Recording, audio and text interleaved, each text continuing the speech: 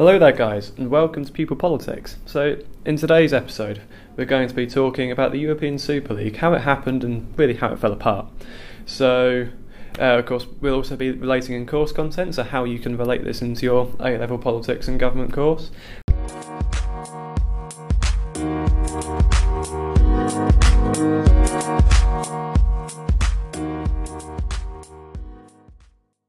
So, for context, before we really move on to the course content, I'd like to talk about really how it came to happen. So, over the past few years, there's been a sort of small rumbling talk about a European footballing league, but it's never really come to happen. However, it's been an invitational tournament, and it would have all the sort of big European, football teams as like the, sort of really establish themselves as the top dogs of Europe.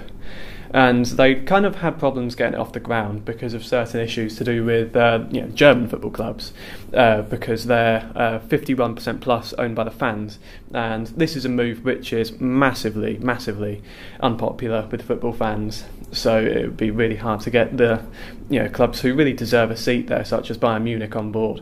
And also clubs like Ajax and Porto, who are respectively huge in Europe, however have fallen away in recent years, do also, many football fans would make an argument to say that they deserve a seat at the table.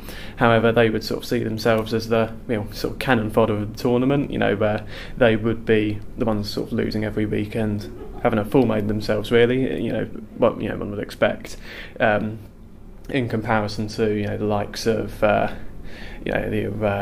your Real Madrids and your Barcelonas. And there are also other issues, such as teams which have recently rose with new money, such as Tottenham, such as Man City and PSG. So the reasons that they had problems is because they've got no real European history. They haven't won a European tournament before. However, they do have a good enough squad, and they do have all the funds which would be required to compete in a European Super League. So there were huge questions over whether they had really earned their place at the table of the European top dogs. Had they proven themselves? So it felt like it was all sort of jammed together at the last minute when it was announced, because there were reports of clubs who didn't want to be involved, such as Chelsea and Man City, because they felt like it was betrayal to fans. So that's what media reports were suggesting. And I also believe that it was thrown together in quite sort of short period of time to minimise leaks, which would give time to prepare UEFA for whatever sanctions they would put on the big clubs who would be leaving the Champions League in return. Another of the reasons why the European Super League was formed was in opposition to the Swiss model, which the UEFA Champions League is coming to use in 2024, which many football fans do oppose. However, it's the lesser of the two evils.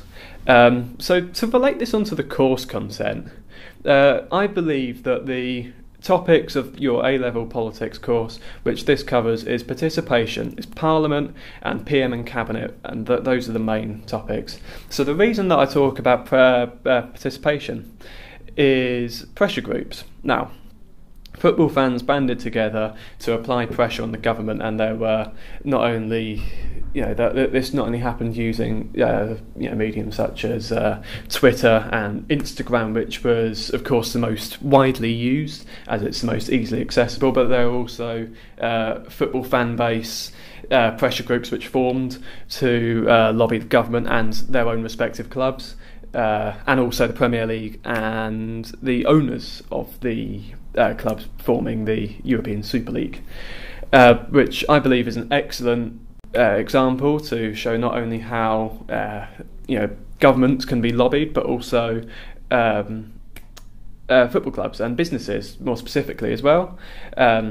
So to move on to Parliament, which I think is the really important part of this in context to your politics course, is that I believe that the sensible way that Parliament would have been able to deal with the European Super League would have been to introduce new legislation which would have been rushed through. Now, if I were in Parliament, if I were in government, I would have potentially use the parliamentary sovereignty to push through a law which would not allow Premiership football teams to join international footballing competitions without a qualification process between the dates of the 11th of August one year preceding round to the May 21st of next year, which would then also allow for international pre-seasons to go ahead, which are huge money makers all across the world, and it allows fans anywhere from London to move on to PM and Cabinet. I believe that the most important part that we have to bear in mind is the idea of informal powers of the Prime Minister. Now, I don't think it's any secret that a large part of the way that Boris Johnson has become so popular and ultimately come to power is through portraying a sort of, like he is really, in some senses, the UK's national Jack the Lad, who's bantered his way to the top by, or bantered his way through politics. So I believe that, moving toward a ban of English teams taking part in the European Super League would have been a great boost to his informal powers, to the public at least, as it would have appealed towards him being the man of the hour to save football, and increasing the appeal towards his sort of Jack the Lad persona that he sometimes can portray. To round this podcast off, I believe that we've covered quite well how it happened. So the story over the past few years of the rumbling rumours of a European Super League happening, the course content, the participation unit, the Parliament unit, PM and Cabinet. My final thoughts on our podcast today are, I believe it is almost inevitable in future that we will see the rise of a European Super League, because football clubs are getting richer, and rightly so, some would say. So I believe when you own your own business, it's only right that, to such an extent, you will do, what is right for your business.